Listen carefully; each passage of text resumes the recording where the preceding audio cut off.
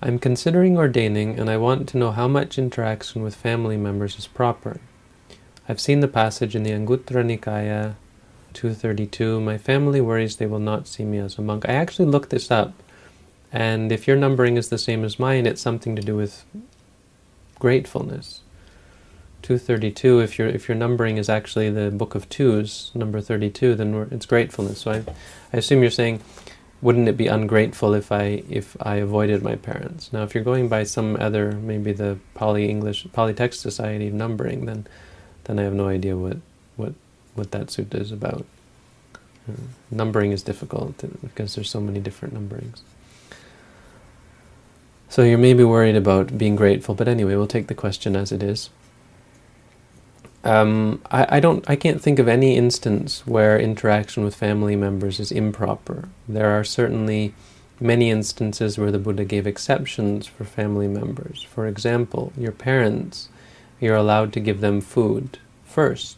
If you get food, even before you've eaten any, you're allowed to give it to your parents. You're allowed to ask for medicine.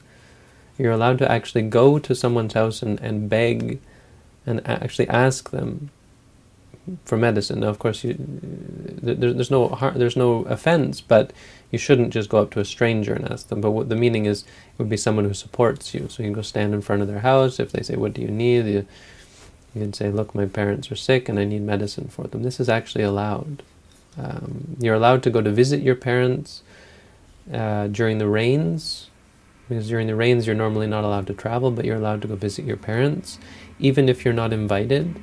If there's some reason and you know that they're sick, but they don't send a messenger for you, but you find out that they're sick, you're able to go to them and stay overnight, up to 6 nights. This kind of thing. So there's an obvious potential for relationships.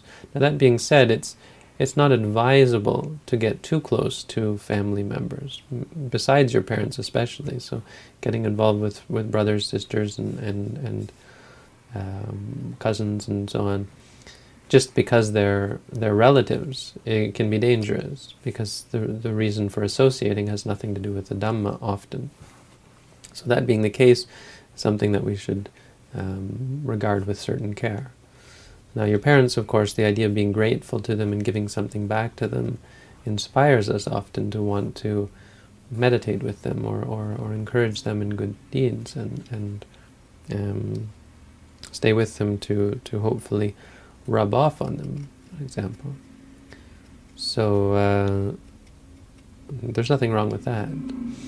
So I would say basically what you can tell your family is there's no need to worry that they will always be able to see you as a monk. It's not because you're a monk that they won't be able to see you. It might be because you're off in the forest in Thailand. That being the case, yes, they may not see you for many years until you have the support and the ability to return, or until they have the ability to come to visit you. So that's something you have to deal with. Of course, for Thai people, this is a non-issue, or for Asian people in general, it's usually a non-issue because the person will ordain nearby, and so they're able to actually visit with each other.